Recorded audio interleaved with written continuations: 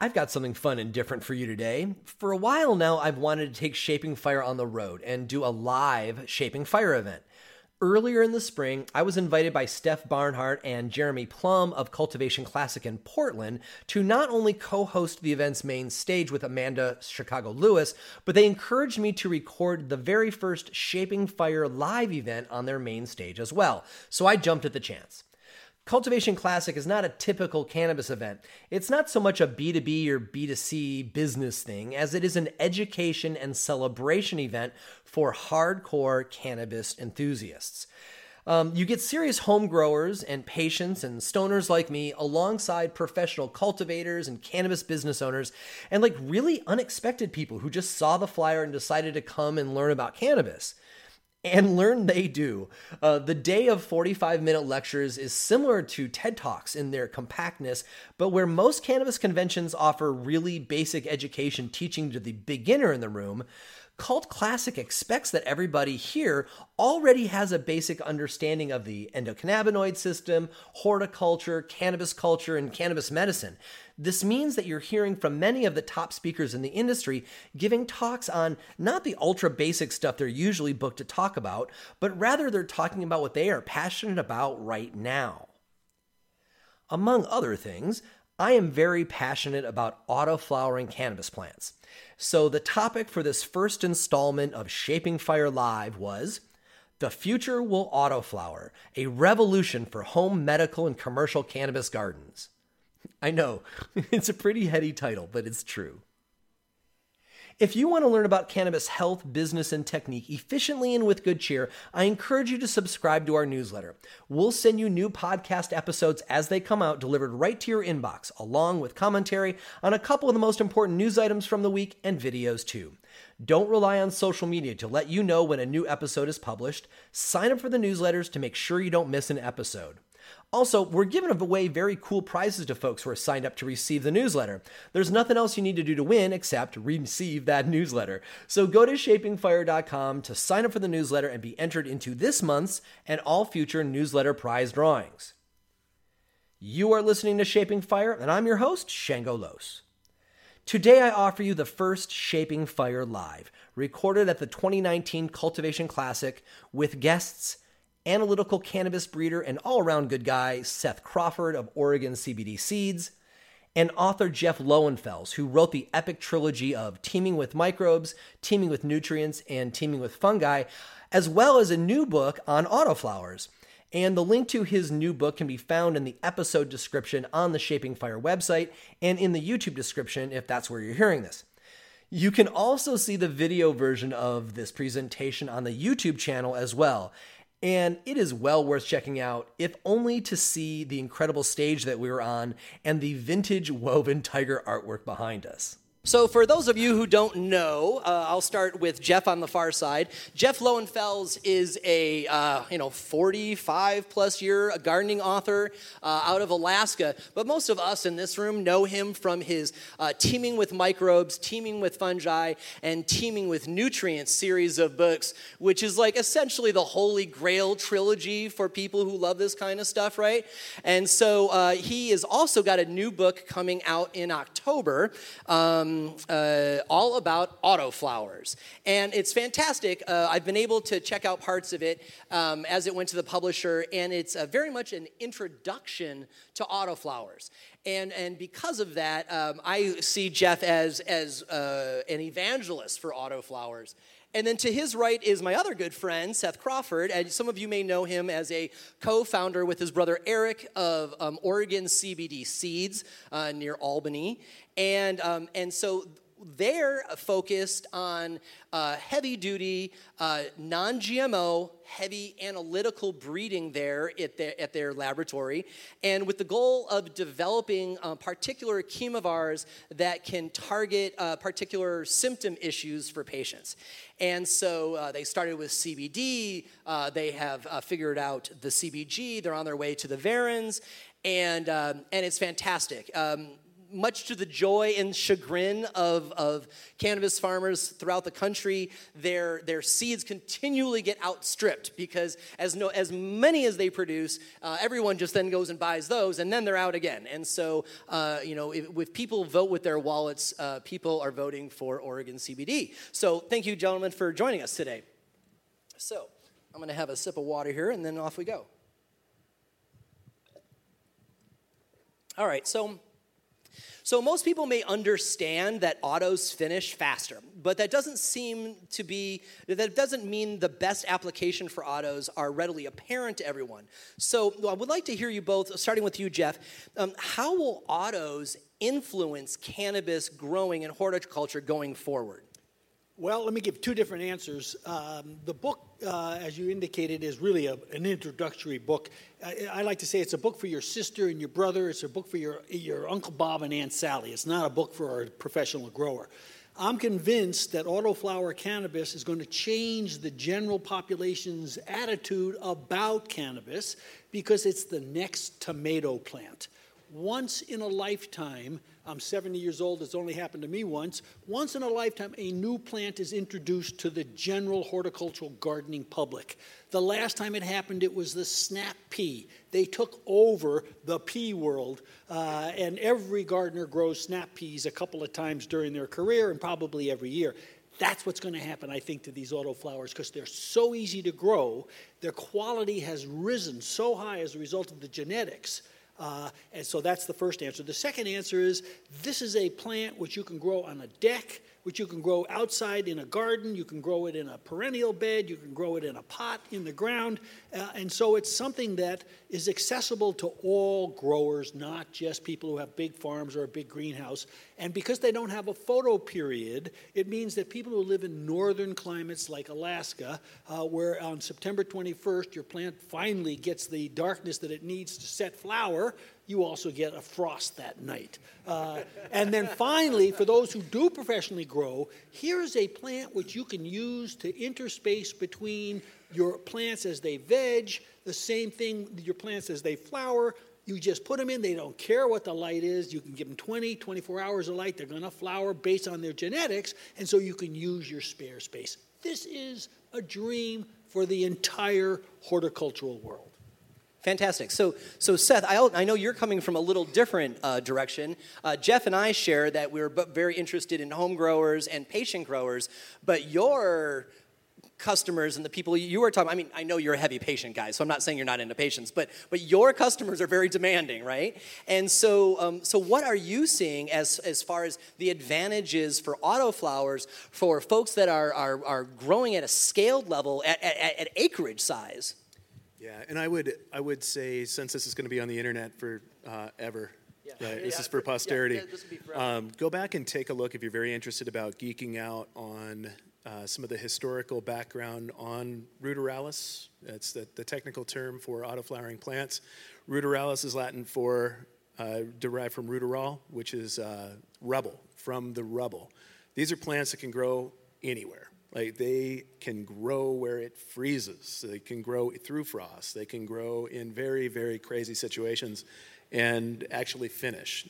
The trick at industrial scale is really being able to get them in the ground at the right time. So whether that's a direct seeding or transplanting before the plant goes through stress, there's some underlying genetic mechanisms that lead the plant to go directly into flower when it senses a stressful situation. Just to step back for a second, because of that posterity's sake, take a look for that geek out moment at Ernie Smalls. Ernie Smalls is a Canadian researcher who's been working on cannabis-related issues for the last 45 years. Brilliant gentleman. And he's the person that was responsible for coming up for the industrial hemp 0.3 THC rule. And if you go back and look at his earlier writings, it was based on taking a leaf off at the top of the plant rather than testing the top 8 inches of flower at 0.3%. Hopefully that's going to be incorporated into the USDA rules as they move forward with the Farm Bill. But in 2018, he wrote a seminal paper, and I'm sure that this is going to go down as one of those testaments to autoflowering plants in the long term. The paper is about highlighting the fact that these day-neutral autoflowering plants represent really the peak in human agriculture. So in a lot of other crops, the reasons and rationales that we have for expanding the total productivity of each individual crop on a per acre basis has come down to plant breeders, geneticists, et cetera, over long periods of time, being able to make the plants more compact, make them more uniform, and take wild types of plants that tend to have seeds in varying places on the plant and consolidate them into a usable, machine harvestable, really energy-dense organism. And that's been true for many of the other crops that have been domesticated. Ernie Smalls goes so far as to say that that is the most profound thing that we have seen in over 13,000 years of human agriculture, is this move towards, he calls them semi-dwarf or dwarf germplasm. So the title of the paper is Dwarf Germplasm, and essentially it's about how to get tremendously large yields, both for food crops, if you're growing for seed, hopefully in places where they're not growing for sensimilla or cannabinoid products. We can get into that later. But also for cannabinoid production in general. So it's all about being able to maximize the space, minimize the inputs, and really allow both farmers and people who benefit from these compounds to have more access to them and to benefit from this plant. And autoflowering plants are tremendous at this. Yeah, maybe we ought to explain. So these plants, if you're not familiar with autoflowers, two things. First of all, they'll start to flower in 18 days up to 3 weeks. They'll just flower, period, which is pretty incredible. And then the other thing about them is that you can overdo it with them. This is a plant that grew quickly. They were discovered in about 1900, 1903. Scientists found them in the Volga River area in Russia. He described it. It had low THC or no THC, and so they basically forgot about them. And then in the 70s, people started to say, maybe we could breed these. And so, the breeding happened. And then in 2003, a guy was able to successfully commercialize one called Lowrider. These are the ultimate heirloom kind of thing. They're not a land race really, I don't think anymore, but they're heirloom, and you can breed these things. They go flower in the 18-day third week. By 9 weeks they're finished. You harvest it. Wow, the breeding potential and opportunities on these things are just spectacular. So the opportunity to be able to improve on this plant, like we have, in theory, improved on some of our agricultural plants, is absolutely incredible. Another thing that I love about them is that if you have got a greenhouse environment, but you really want to supplement with light for whatever reason, you can actually do 2 cycles of autoflowers without light depth. And that's crazy, right? I'm experimenting with that this year, and the biggest thing I ran into was trying to keep them warm, because autoflowers don't particularly like to start off their life with cold feet.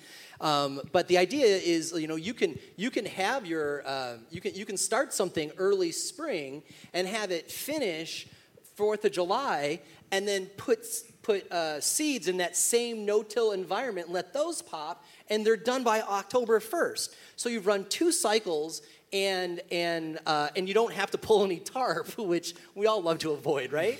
And so that's fantastic. And the other thing I wanted to hit on was how appropriate these are for patients and for people with lower mobility, because, like Jeff mentioned, these are very compact plants, right? These pretty much top out at around 3.5 feet, and because of that, you don't have to do the reaching, and they're not hard to break down, and the patient can stand up and look all around them for mold instead of trying to work with some of these 9-footers where they're just impossible to work with. They're beautiful, and I love them, and I want to toke them, right?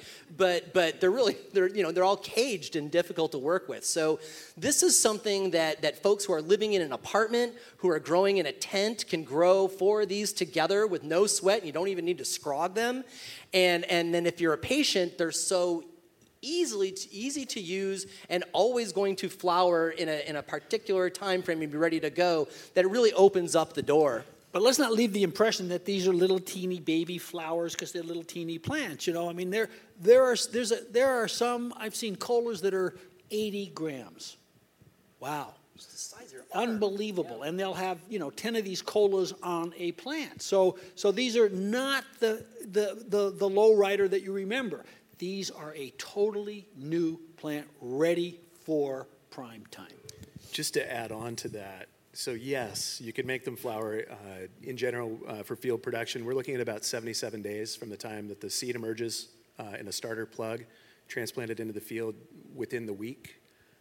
77 days from that time of emergence until we harvest it.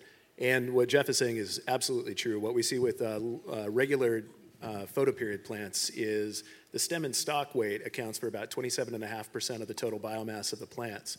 With these day-neutral plants, you're looking at roughly 19%. So this is an order of, talking about a significant percentage of increased biomass.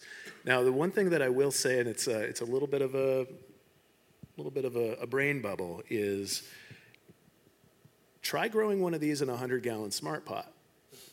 Okay, so it's really nice for patients or someone who's just trying to experiment with one of these plants in a 3-gallon container to have it on their deck. It's amazing. It's really cool. They're very useful plants. They stay small. They're not going to flip out if you hit them with a porch light in the middle of the night when you go outside. But if you put one in a much bigger container, you're going to notice that the flowering system is genetically determined based on stress, and stress particularly to the root zone. So you can actually grow 5, 6, 7, 8, 9-foot tall autoflowering plants if they have enough root space and they're not restricted. They're actually, when we think about cannabis, one of the things that researchers always go back to is the amazing plasticity of that plant and its ability to respond to the environment that it's placed in. Autoflowering plants, these day neutrals, are, to me, it's the epitome of that.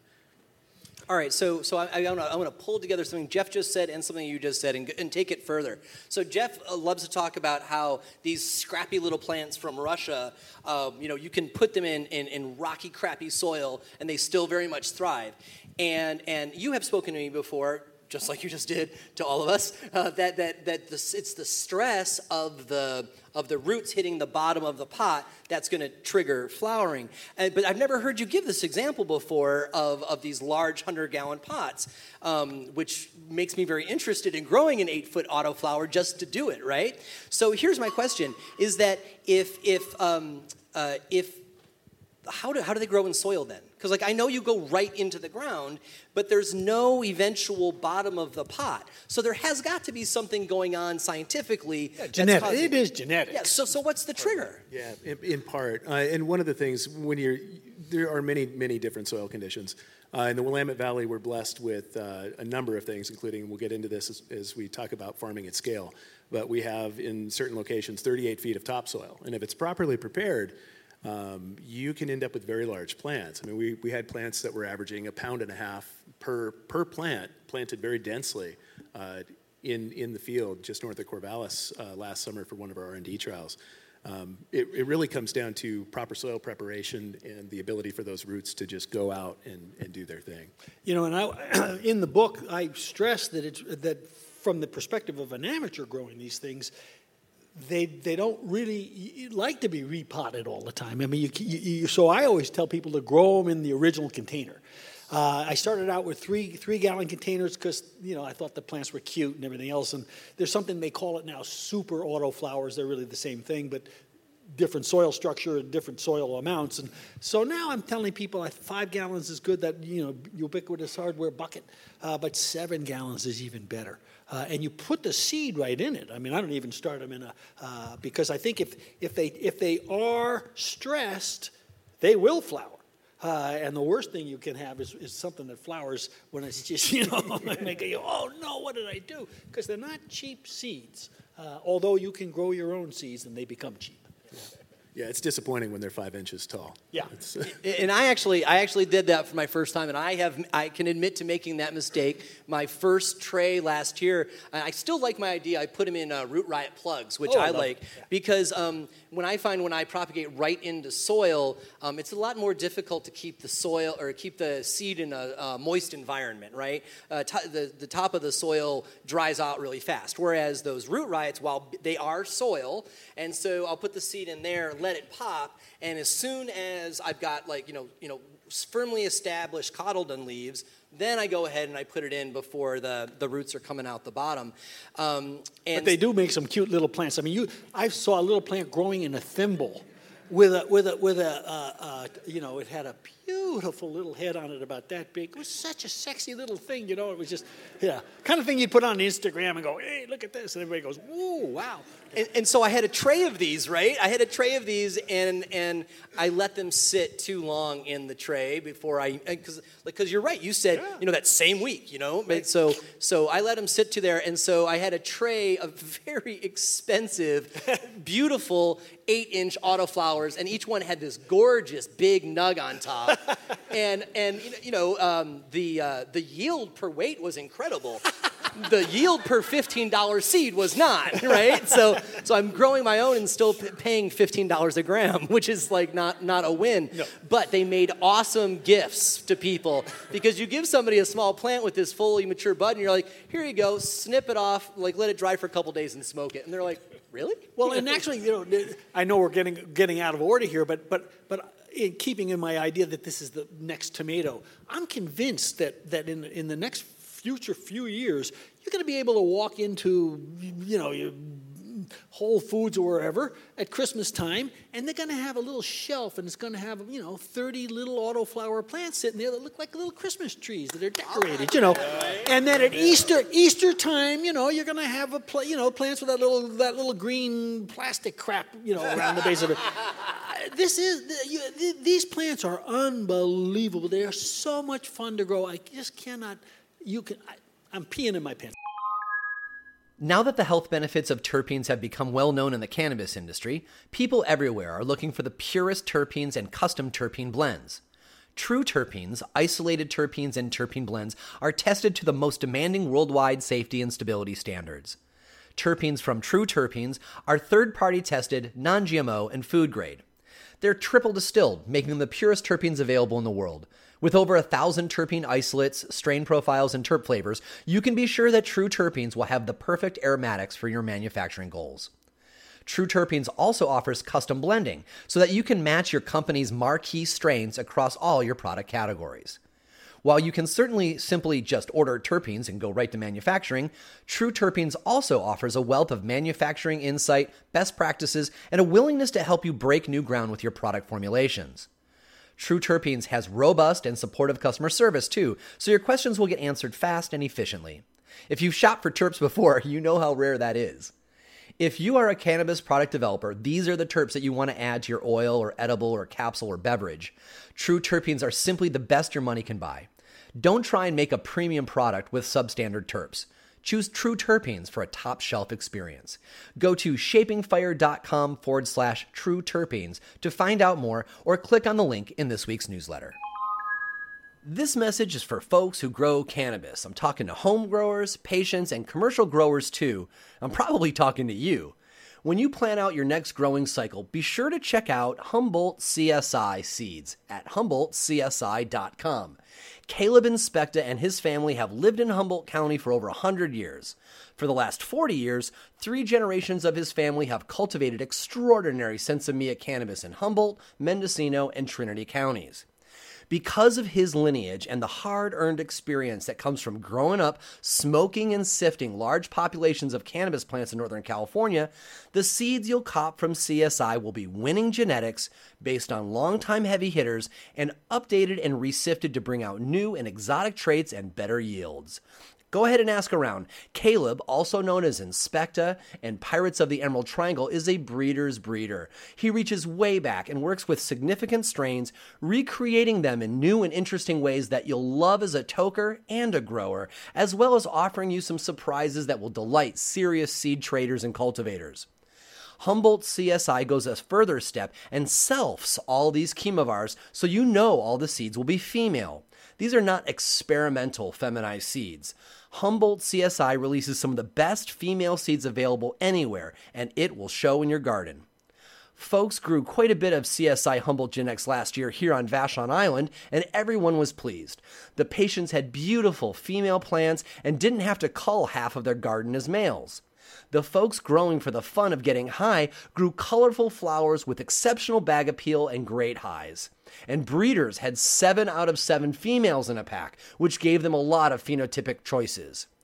Take a moment right now and visit HumboldtCSI.com. You'll find an up-to-date menu of both feminized and regular lines, along with photos and descriptions.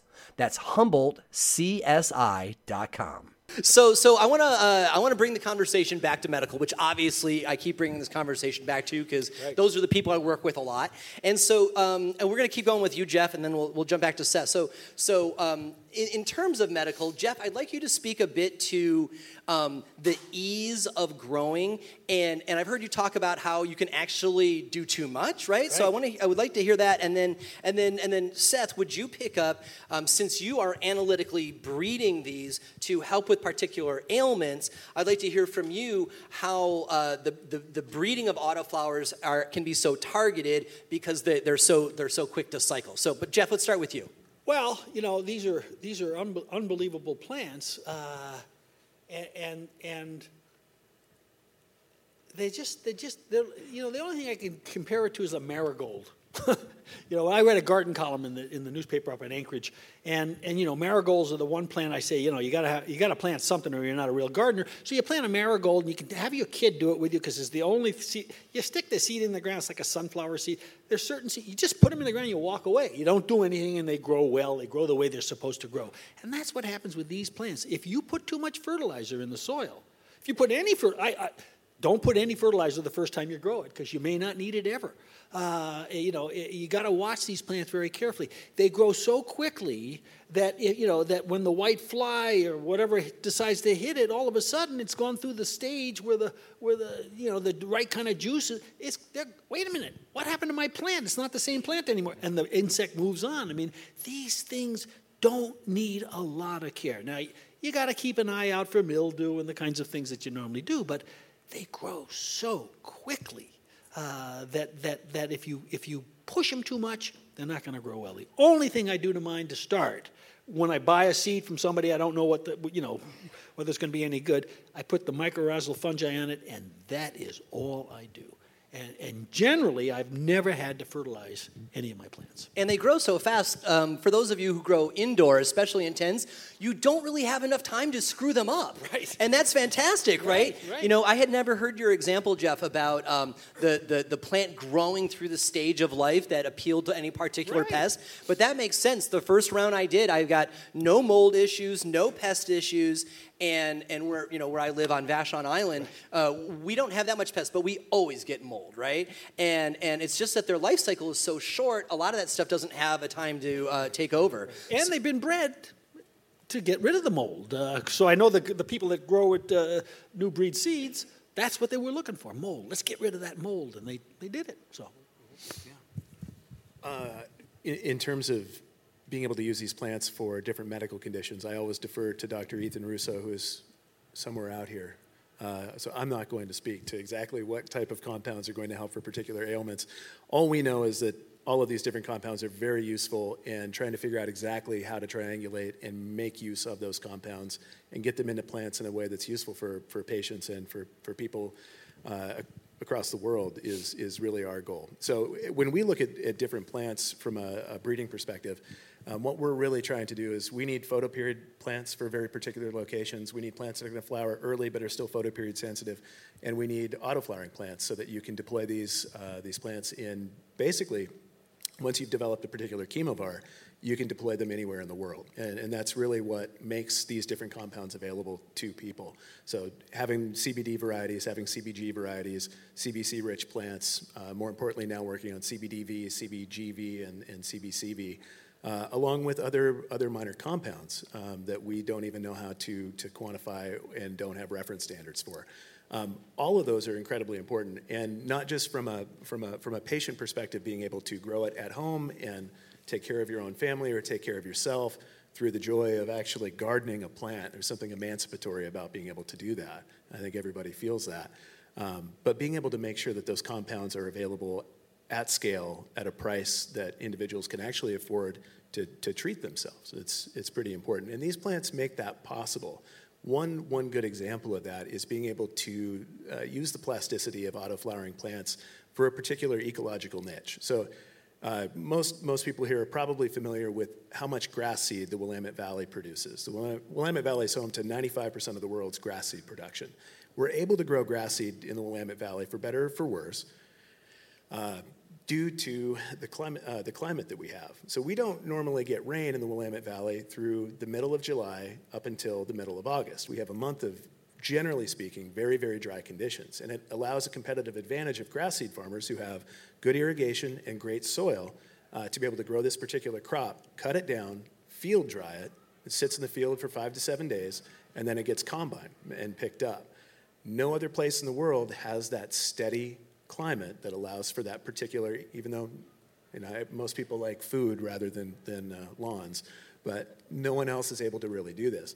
We can actually do the same thing and use this ecological advantage paired with a technological and horticultural advantage by using these auto-flowering plants to plant thousands of acres of very rare and useful compounds that are present in these plants after specific breeding, grow them out and dry them in a way that doesn't require a huge drying infrastructure that you would have to have for other crops or in other locations.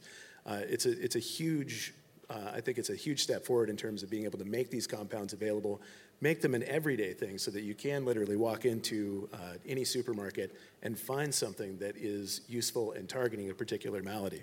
We just need to figure out exactly what those compounds Which is are. which, yeah, right on. I've got 2 follow-up questions for you, Seth. The first one is I hear from a lot of folks when I've become kind of an evangelist for autoflowers because I'm so into them. But people come up to me and they're like we don't want autoflowers because we can't breed with them and they're not for everybody, and I want my 9-foot plants. And you already dispelled the short plants thing. I did not know they were taller, but I like that you just said that there are particular nature environments where you want the photoperiod, some that are photoperiod but finish early, and then there's the autoflowers. I've not heard that analysis before, so will you go a little more in depth in that? Why do we still need the other 2 categories? Oh, we don't. It's nice to have diversity. Wait a minute, we do. Well, we do need them. I mean, we need them to breed with, because That's the true. landrace strains are photoperiod, and so we need those. So yeah, I mean, we need them. Good example is this is something that a lot of us living in a black market, it was difficult to be able to get information about the way that people produce in other areas of the country or other areas of the world.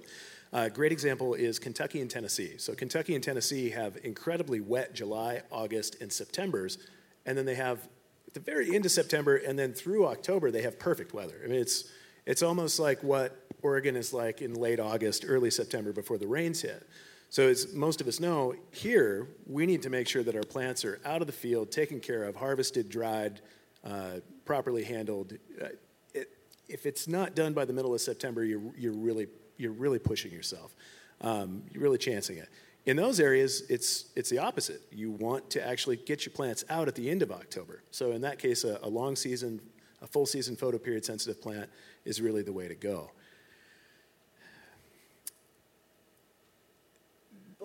But yeah, if you have an autoflowering plant in certain areas, you can plant your autoflowers in early May, go back and replant in mid-July, and end up getting 2 crops and basically double the productivity of what you have available to you. See, unless you live in Alaska, where you're allowed to have 6 plants, 3 of which are allowed to be in flower. So I always tell people, don't treat this like broccoli. Where you plant it all at once. You stagger it. And I don't mean you wait for the crop to harvest. Every 2 weeks or every week you put in a couple of more seeds. And then when the regulator comes to your house, you go, no, I only got 3 in flower. Forget the fact that I got 50 pounds of drying weed over here. But they really are. Everything you say, again, sort of emphasizes the idea that, boy, this is something that a home gardener would, people grow heirloom tomatoes. Mary, next door neighbor, she's famous because she's got the Oregon summer spring, and George next door is famous because his are plum tomatoes that make the best sauce, and they give them away. And that's the same thing that's going to happen with these autoflowers. Mine, look at the colors on this one. Look at the landscape capabilities on this one. You know, they're going to be landscape plants. They're going to be a plant that everybody accepts. We've got to get rid of that stigma, but it's happening. And this is the plant that's going to carry us over the line, I'm convinced, and help the big plants as well. So, I really like what you said, too, about neighbors sharing, right? Because if we all have got plant limits, we're limited by our variety. And, you know, it's just like tomatoes, right? You know, if you grow tomatoes at home, you're still going to end up buying tomatoes at the store. It's not like commercial tomato growers are all hosed because we're all growing at-home tomatoes. you buy the ones at the store so you get the seeds so you can grow them yourself. But okay. There you go. But this is another great idea because neighbors can, you know, grow different varieties and trade, and it creates increased community, and everybody gets to try more weed, right? Yeah. And so that's a win as well. So last year at the Alaska State Fair, they actually, in Kenai, they had a cannabis entry thing. And I'm convinced every state fair in the country is going to have an autoflower cannabis contest. You know, I mean, it's just, this is the best thing that ever happened to our industry because it's going to get Mom and Pop and Uncle Bob and Aunt Sally, who normally would be against it, into it. And that's what we really need so we can get the taxes out of it. Amen. Amen. I will say that they are a pain in the ass. Why? From a breeding perspective. So we make feminized seed. We don't use males. And if you can come to me with a good argument as to what is actually contained in the male genome that's useful and how you can access and figure out what those traits are, I'm open to having my mind changed. That's what science is about. But the way that we operate is that we make feminized seed and we use females because it allows us to know what the chemotype is, to know what the terpene profiles are, to know what the potency is, the flower structure, and then be able to figure out how that's inherited from generation to generation. Autoflowering plants are a different animal in the sense that when you plant that seed, that clock is ticking. You can't just go, oh, hey, that's a great plant. Well, just re-veg it and get some cuttings off of it and use it for breeding. It's done. Great example of this, last year I was working through, had about 20 different CBG-rich plants, trying to figure out what the average ratio of CBG to THC was to identify which plants we could use, or at least what the frequency was for developing really, really high ratio plants. And one of the individuals from that population, we sent the results into a third-party lab after we tried to screen them in-house, and they came back and said, whoa, 50% of your total cannabinoid profile was a compound that we've never seen before. It's not a terpene. It looks like a cannabinoid from its molecular weight, but we don't have any reference standards to be able to identify what it is. And this is Pyxis in Portland. They're a very good lab. They have more cannabinoids available to them than most labs in the country, and very good equipment, very well-trained personnel. And the person I was interacting with said, can you send me another sample? And I'm tearing my hair out saying, that was the only plant. That was it. It's gone. Like, it's gone. You can't get that back. And so you go back and grow hundreds of those plants out, and you never find that same plant again. So for a structured breeding program, when you're trying to isolate these individual compounds and turn them into useful field-ready or home grower-ready seeds, it poses a significant challenge because you only have a certain amount of time. We have literal professionals now working at our company who are trying to find other ways of making this happen. And it's a significant technological challenge. So there's ways around it, but it takes a ton of space, a ton of time, and a lot of motivation to really be able to isolate them. So they're a different animal when it comes to the breeding standpoint. But that's from a professional perspective. From a real amateur perspective, if you take two auto-flowering plants and breed them together, you can breed them. And they're fun. It's 9 weeks, holy crow. And all of a sudden, hey, I think I'll name this after my wife. I mean, it's just like the big guys do. You know what I mean? But it's really kind of fun. And the idea that you can get somebody's, genetics. And now I got to be careful when I talk about genetics at this conference here. Trouble, yeah. Sorry, folks, just a little side joke here. Too soon. You get somebody's great genetics, and you say, gee, I wonder if as an amateur, can I fool around with this stuff a little bit? Now you're not as exact as these guys, obviously, but you can fool around with it, and you can do it all winter long, and, under 20 hours of light, you can do it all night long. If this is a fun plant to grow. yeah, it can be difficult and it can cause some problems. And if you're a professional grower, you got to adjust yourself a little bit. But boy, if you are a professional grower and you're growing medical cannabis, get into these autoflowers, see what you think, see if we can improve the ability to get more medicine out there. So. And I think it's a really important point too. You brought up the historical reference back to the lowrider varieties from 2003. That was a shitty plant. Oh, but the worst. It was the worst. I grew some of that, and it just made me sick to smoke. I mean, it's horrible. The terpene profile was terrible. The structure was not great, but you could see the promise. Right. You could see the promise, and what it took was small-time breeders who were working under either medical programs or in their garage surreptitiously to improve those plants. And it wasn't until 2010 that I finally consumed something that changed my mind about autoflowering plants. Someone had taken one of DJ Short's blueberry varieties, myrcene dominant with a number of different minor terpenes that end up making it a very calm, anti-anxiety experience. I mean, it's a beautiful piece of work. But they finally instilled that into an autoflowering plant that made the effect and the flavor just as good or better than a lot of the other commercially available varieties at the time. And that was the... No, you're right. The early ones, they're interesting, but they weren't any good. And that's why, I remember there's a listserv called autoflowering.net, which we kid about. They threw me off because I got on it and I said, gee, I'm writing this book. I need some pictures. And they threw me off, So I finally, thanks to Shango, got back on again and Tad Hesse. When they first started, and you would be on Grass City or one of those other forums, and you say, oh, I'm growing autoflowers, people laughed at you. They made fun of you. You were stigmatized, and basically you were drummed out of the community.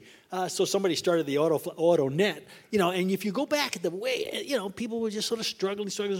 And around 2008, 9, somewhere right in that area, they hit the sweet spot. And then they started laughing at other people. And the pictures, oh, my God. And on Instagram, just yesterday, I saw one. Somebody had one of these movies where it went from seed to harvest, in 2 seconds. Holy crow. Fabulous. I'm telling you, folks, get some seeds. You are going to love these. And I love to buy feminized seeds for my own home growing and to help patients, right? Because being able to take males out of the mix, if you're not breeding them, this is a win. But right now, there are still lots of autoflower seeds that are being sold regs, right? So you're going to get boys and girls. And so, if you just want the flowers and you don't want to play with the plant, as Jeff is suggesting, get yourself some fantastic modern, feminized seeds from Mephisto Genetics or somebody who's got a good reputation, and it's all very plug and play, just like Jeff is describing. But if you want to enjoy that extra horticulture experience of making something that did not exist in the world until you did it, find yourself a pack of autoflower reg seeds and pop a couple of them that you think sound interesting. And it's really easy to collect male pollen. You take a branch and put it in a bag and you shake it a little bit. Now you got a bag of pollen and you walk to the other side or maybe your friend's house and you've got a paintbrush and you put some of that pollen on there and you paint it onto one branch of the plant, and then when you're done, next year you're going to have 40 or 50 seeds. And like you said, you get to name it, which can be the most fun part. But you don't have to wait till next year. That's the other thing. I mean, these things grow indoors really well. In Anchorage, we're really excited about the opportunity to grow these things because we get a photo period the same time we get the frost. Man, this is going to just change our whole world. It's going to be fabulous. As a listener of Shaping Fire, you already understand the importance of living soil when growing cannabis. When you have active microbe communities in your substrate, you go way beyond simply fertilizing with nitrogen, phosphorus, and potassium. Having active microorganisms in your substrate supports vigorous plant growth throughout the plant's root zone, making for higher yields and thriving flowers.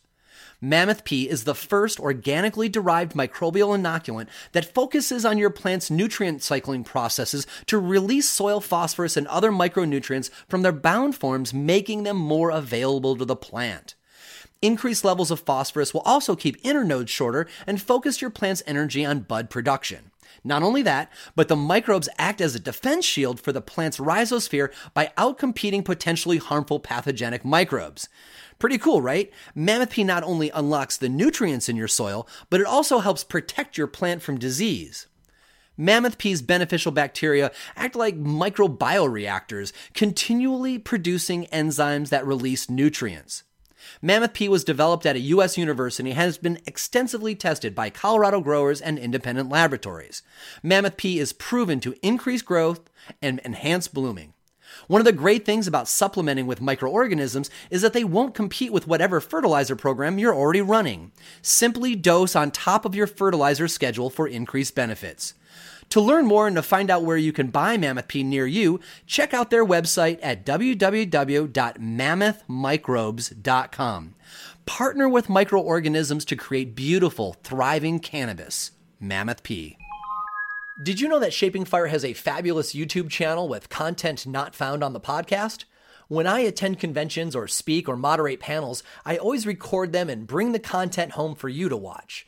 The Shango Los YouTube channel has world-class speakers, including Kevin Jodrey of Wonderland Nursery, talking about breeding cannabis for the best terpene profile, Nicholas Mahmood on regenerative and polyculture cannabis growing, Dr. Sunil Agrawal on the history of cannabis medicine around the world, Ben Cassidy of True Terpenes on using terpenes for health in your everyday life, Reggie Gaudino of Steep Hill on the cannabis genome, and Jeff Lowenfels on the soil food web.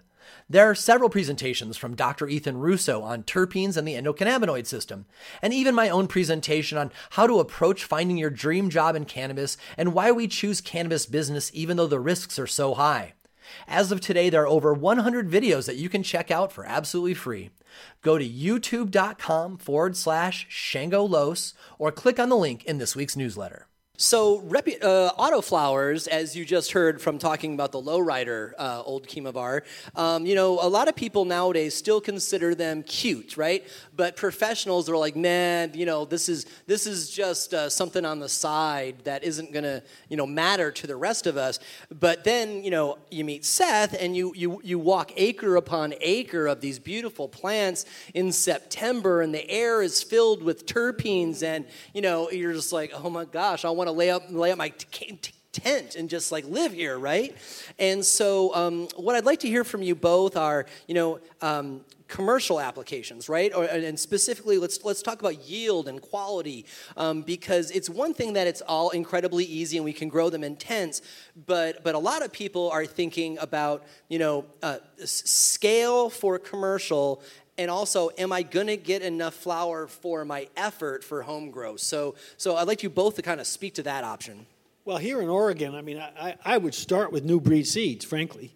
They're from Oregon. They were the first ones to get their license to be able to sell seeds, and they are growing for commercial growers. I think the last time I spoke to them, they said, they're selling the seeds at the dispensary. It's just a pain in the ass. So they want to go home, and there are lots of commercial growers that are using these things for a couple of reasons, all the ones we've already discussed. If you're growing indoors on racks, if you get the right size plant, double racks, triple racks, you can use the whole ceiling all the way up to the ceiling. The space on these things make it so that you can interspace them in between existing plants, which is really a useful thing to do. You've already got the heat, you've already got the light if you're indoors, and to be able to interspace a little small plant that's not going to detract from the bigger plants that you're trying to grow, it doubles your ability to get more income as a result of doing this stuff. So in that regard, it's important. And then, of course, the idea that you can get something in 7, 9, if you want to go longer, 12 weeks, wow. From a commercial perspective, if the yield is good and the power is good, if that's the terpene spectrum, you're there. Why would you want to grow anything but? So I really highly encourage you to try these. They're really quite something. And to contact, people like New Breed Seeds and get names of other commercial breeders that are doing it. Go see what they're doing. We all share information. That's what we do. So. Oh, I'm glad you reminded me of that, too. Before you answer, I want to plug, with the correct URL, .net. Yeah. And because this is Jeff's story was spot on, right? These were the people who were laughed off of other forums for using autoflowers, and so they decided to create their own where they could be misfit toys together. And so, one of the things that we've lost in our scene, I think, as people have gotten more money focused, is everybody's got IP now, and everybody wants to hide and protect things. And, back in the day, outside of just like not wanting to go to jail, people were really open to sharing within the community, sharing best practices, swapping seeds, all this kind of stuff, which you're seeing less on the commercial side, but you're still seeing on this group at autoflower.net because they are all trying to learn from each other. They are sharing best practices because they haven't mattered for a while. And it really excites me to see some of the leaders in that particular community knowing what things are going to be like in 3 or 4 years when autoflowers just falls off people's lips so easily. And these people will be the new generation of superstars. And that, that's cool when people who, I love an underdog story, right? So and Seth, they have some of the best bud porn I have ever seen. yeah, the photos are just incredible. So Seth, going back to you, specifically, the people that you are selling seed to are growing at acreage size, right? And when people are, you don't have to give people pitches about your seeds anymore, but just for the sake of this conversation, what does that pitch sound like when they're all like, really? You want me to, plant a whole field of these, what are essentially still probably going to be smaller plants? Wait a minute, what's the name of the company again? Which one? Yours. Oh, we don't advertise. I owe you like 5 emails, so we can't handle the advertising right now. Honestly, we don't pitch it to people. People come to us and say, "Hey, I really want to try this. Really? I really want to try this," and we say, "No, you don't. It's really hard. You're gonna fuck up. You're not gonna do it right." It took us 3 years to figure out how to get the plants in the field without having flowering in trays and actually getting a good yield. This year we're moving on to large-scale field trials for different density of planting, and we've stepped back and we're actually putting it into the hands of much more competent farmers who've been farming other crops for their entire lives. And how many cultivars? Oh, that's such a technical question. Roughly. How many different kinds of plants, roughly? 1. Okay. Not really, Yeah, but there's a number of different varieties that are out there, and it all comes down. For us, it's not about cultivars. Ours are chemotypes. We look at plants as having very particular chemical compounds that are replicable generation after generation. I should correct it. It's okay, don't worry. But it comes down to trying to figure out how you, in the same way that you're describing maximizing space in a small area inside, this is how do you maximize the productivity on a per acre basis over thousands of acres. And it really comes down to what we've seen with successful farmers is either direct seeding, which is wrought with all kinds of problems that most of you probably don't care about, but it all comes down to the depth of the planting of the seed. And you're talking about literally millimeters will make or break success. And then the other side of it is the density of planting for both weed suppression and to maximize minimize lateral branching and force the plants to basically just turn into one solid flower. That's really what we're looking at this year. And then I would say for 2020, yeah, definitely, we'll be ready for you to buy auto-flowering seeds, both type 3 CBD-rich plants and type 4 pure CBG lines. So what are the other advantages? Clearly the short cycle is great for scaled agriculture, but when I visited your farm, you were mentioning some other things like the fact that the plants are uniform, so they're really easy to repeat cut on a sled. So what are the traditional farming advantages of this plant versus the photoperiod ones? The main one, and it's going to depend on your location. In certain areas, you can't cut the plant down and let it dry in the field. And a lot of people have had questions about that. Our team did some amazing experiments this last summer. Long hours in the field, very hot conditions, harvesting about 15 acres, I believe it was about 38,000 plants in the early August. Cutting them down, laying them down in the field to basically cook at 100 degrees during the day, and then grind them up and put them into totes just to see how much CBD would be lost and what the terpene loss was going to be. And what we found was you're going to lose about 2/3 of your terpenes.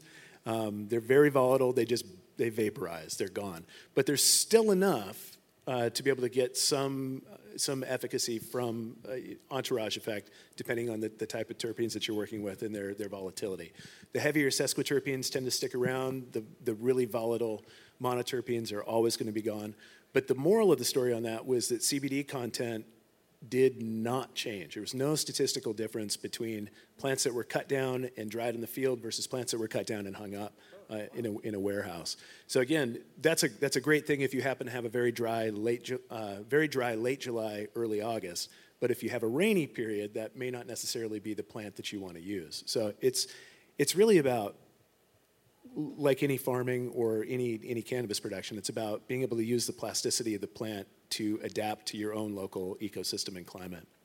Right on. So, Seth, I'm going to give you a particular question here. It's just a sniglet off topic, but it's very important for where we are today. And what I want to ask you is, you have particular experience in the dangers of pollen contamination, right? And since both feminized and regular auto seeds exist, I think this would be a good moment for you to make your pitch for not running males outdoors. I'd love you to share the story about your valley, just to make everybody more aware of the dangers of pollen. If you have a pollinated crop and you're growing outside, you're going to lose 30% of your total cannabinoids and 50% of your biomass. The seed is a tremendous energy sapping creation that ends up taking the power away from your plants and reducing the not only the profitability, but the actual amount of cannabinoids that you can harvest outdoors. I know Oregon, at this point, we're trying to launch a nonprofit organization that will help in the future in terms of creating buffer zones between farms so that we don't have issues of pollen contamination. It's the Oregon Cannabis Pinning Association, ocpa.org. It's the only thing I'll advertise today, hopefully. And we're really just kind of we're trying to raise awareness this year and then actually move into a more formal pinning system for 2020. But pollen outdoors is a huge issue, and there are a number of people who are either growing regular male-female seeds or trying to create seed outdoors just because you can produce so much. It's a tremendously productive way to make seed, but we've had to basically go to a lot of small-time breeders who are saying, oh man, this is the big rush. I want to make sure that I can make a bunch of seed this year and then sell it for next year, not knowing that in doing so, not only are they not going to get a successful crop because there's other people who are doing that, and now you have a contaminated crop yourself with no purity that you won't be able to sell if you're a moral or ethical person, but you're also going to destroy all of your surrounding neighbors' ability to actually grow a crop and have something that's valuable at the end of the year. So it really comes down, it's a touchy subject for a lot of people, but it is definitely, in terms of being able to create an environment that we all can continue to produce cannabis in, and an environment that our kids can potentially continue to produce cannabis in. Oregon is one of those really, really lucky spots. We're in a sweet spot. We can grow good stuff. We have great breeders. We have good water. We have good land.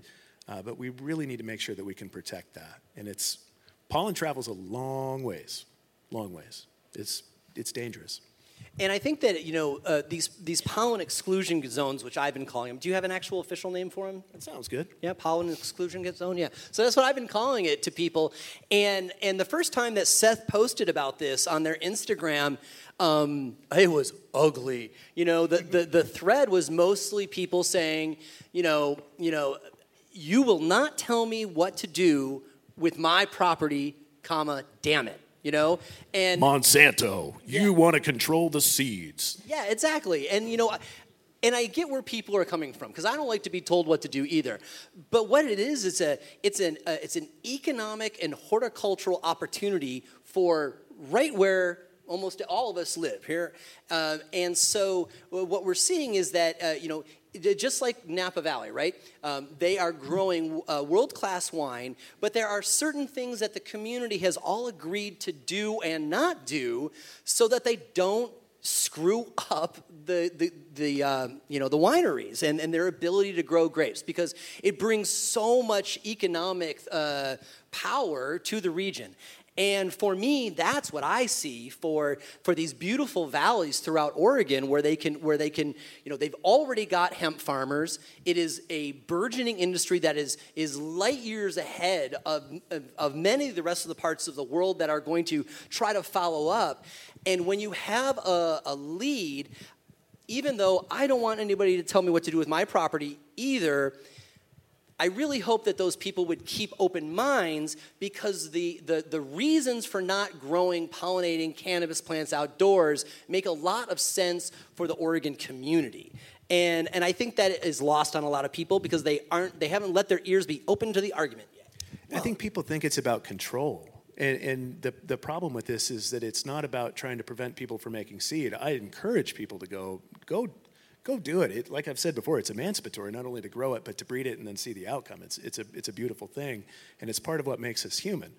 We all could probably agree that people have a right to fire, right? You can have a fire on your property.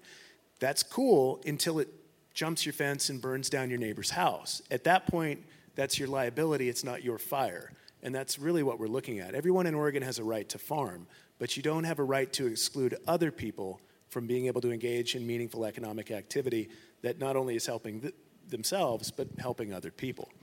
Isn't the general motto? Yeah. Yeah, your fun ends when the other guy's displeasure begins. And so you do not have a right to plant seeds outside, I would say. You don't have a right to do it, period. If it's going to impact your neighbor, you don't have that right. And also, for folks who are thinking about doing, 3-4 plants in your backyard and you're going to bring in a male, that's way different than we're talking about, growing acres of regular seeds, unless right? you're next door to them. Yeah, unless you... No, it's fine.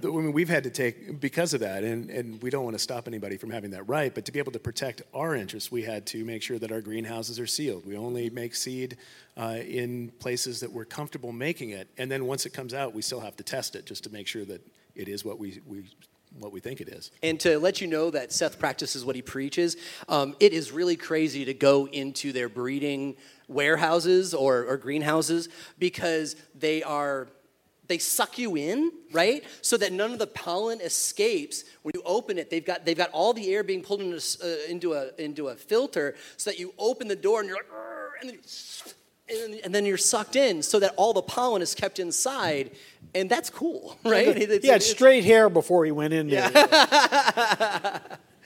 So, all right. So the last thing I want to hit, because we're wrapping up here, is I want to go back, leave a little bit of the breeding analytics stuff and talk specifically about the smoke, right? Because most everybody in here probably enjoys the taste and the experience of cannabis, and I've smoked the stuff that you grow for extraction, right?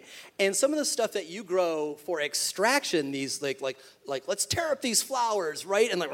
And I take them home and smoke, and I'm like, God damn, this is good stuff. Yeah, this is really good flour, right?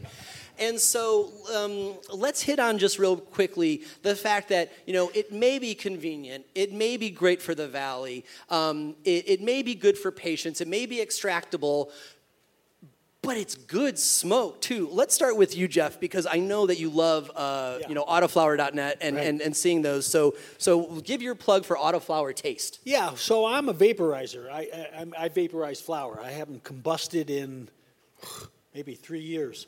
There's a wonderful website, incidentally, called FC Combustion, and you can guess what the FC stands for. But these autoflowers, they taste just like regular cannabis. It's delicious stuff. And the numbers on it, if you're into numbers, I think it's a fool's game. If you can't get stoned because your number is only 6% THC, then take another hit, for God's sakes. I mean, the idea that you got to buy a 30 to get stoned is just so. Anyway, they taste delicious. They have this. The oils are phenomenal. And when I do it with other people, a lot of times my friends up in Anchorage, they go, man, these things grow so fast, they don't have time to to rot. I said, what are you talking about? He says, there's nothing bad tasting. It's obviously the guy was very stoned. They are just like regular cannabis. They didn't used to be, but they are now. And I would defy you to tell the difference between vaporizing an autoflower and vaporizing a regular photo period. There is no difference whatsoever. I would agree with that, and it's 65 to 70% of them are myrcene dominant. So what we're seeing out, it was fun to walk through and take a look at the flowers that were entered for the competition this year and see the different terpene profiles and watch the evolution of what growers and breeders are targeting at this point. Go through and count how many are myrcene dominant this year compared to years past versus terpinolene dominant plants. That's the big thing. It's your fuel flavor, your diesel flavor, terpinolene, beta-caryophyllene, alpha-pinene. We're seeing that now emerge in autoflowering plants as well. And it's a little bit more difficult with autoflowering plants just because of the breeding that we were talking about earlier. But they definitely pack all of the flavor. And to be perfectly honest, the potency as well. Out of our type 4 high CBG varieties that we've developed, the individual plant that has far and away had the highest overall CBG percentage was an autoflowering plant. And it came in at almost 16% CBG. It was over 17% CBGA before decarbing. So it's definitely possible to create absolutely terpene-rich, cannabinoid-heavy, and diverse chemotypes with these day-neutral plants. And I know that you're heavy in the analytics and you test everything in-house. Do their numbers come out comparable to photosensitive plants as well? On average, they tend to be a little bit lower, but it also depends on the way that you treat them and the light spectrum. Don't they also have a little bit more CBD? Well, you can change any of those. Well, of course you can. But I mean, from an amateur grower, it seems to me that there's always CBD in my autoflowers, but I'm not sure there is in my bigger plants. I don't know, but yeah, we haven't seen that. CBC, there is a little bit more CBC. At least there tends to be, and that actually it depends on the varieties that you're looking at, but it is definitely present in autoflowering plants. Let's dispel another rumor about taste. I know that you spend a lot of time breeding them, and a lot of people say, okay, so this is a cookies autoflower. So essentially that means that's cookies crossed with a ruderalis plant, and a lot of people say the rudy plants taste like crap, right? So what do you have to say about people saying that there's all this this ruderalis terpenes coming along for the ride? There used to be. I think that used to be a valid distinction. One of the main things to consider as well is normally what you're trying to do in a breeding program is look at the F2. So you take two parents that are very divergent, cross them, and then do either an open pollination or a targeted selfing in the F1 generation. And then you have F2 plants that exhibit every possible combination or permutation that you can possibly imagine. It's where the most diversity is expressed. If you're a plant breeder, that's where you should be looking for amazing things. If you have a specific terpene profile that you're trying to target, you can't overlook that F1 cross, because that's actually where you would identify the plants that have the most similar profiles to whatever it is that you're trying to target. So yeah, you can very, I won't say very easily, but you could take a GG4 and cross it to an autoflowering plant and then do your initial selection in that F1, inbreed it one more time, and you can lock those terpene profiles in. It obviously takes more time for stabilization of traits and that sort of thing, but terpenes and making them taste good, we can do that. Absolutely. So we're running out of time here, so I'm sure that you want to hear more from both of these folks. So for Jeff Lowenfels, you can find his at least one episode with him on the Shaping Fire podcast if you go to shapingfire.com. I also have several of Jeff's presentations at various conferences on my YouTube channel at /Shango Los. Seth has been on my show to talk about both the new aged CBD autoflowers that are out there. And then again, with a really insightful interview on the nexus of CBD and hemp in the new economics of CBD from hemp. And then, of course, don't forget about Jeff's book coming out in October. You can order it on Amazon today. You can already pre-order it on Amazon now. So thank you, gentlemen, for joining us. It's been very informative. Thank you. Thanks for having us. You can find more episodes of the Shaping Fire podcast and subscribe to the show at shapingfire.com and on Apple iTunes, Stitcher, and Google Play. If you enjoyed the show, we'd really appreciate it if you'd leave a positive review of the podcast wherever you download. Your review will help others find the show so they can enjoy it too.